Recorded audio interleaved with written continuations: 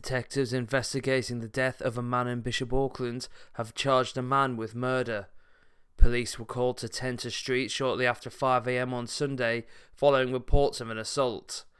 Paramedics from the North East Ambulance Service also attended, but sadly 40-year-old Jacek Clare was pronounced dead at the scene. Inderjit Clare of Spennymoor was arrested shortly after the incident and taken into police custody, where he's been questioned by officers. The 42-year-old has now been charged with murder and was remanded in custody and appeared at Peterlee Magistrates Court on Wednesday morning. Voluntary and community groups in the Crook, Willington and Towlaw areas can apply for a slice of thousands of pounds in funding to support a range of initiatives.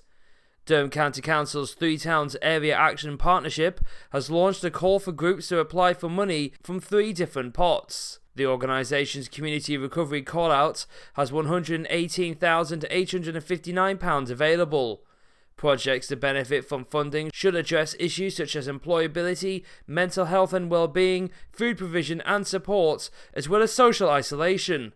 It could also be used to support the voluntary community sector, assist small businesses through a third party which is not for profit, or improve the local environment and help against the fight against climate change. And residents are coming together to use technology in the fight against crime across the Dales.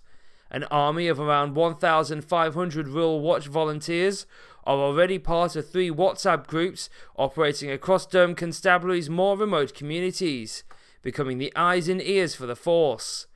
This allows for live-time, precise information to be reported to officers on the ground, which is invaluable for intercepting criminals who try to target the patch. Those are your local news headlines. I'm Kieran McCormick.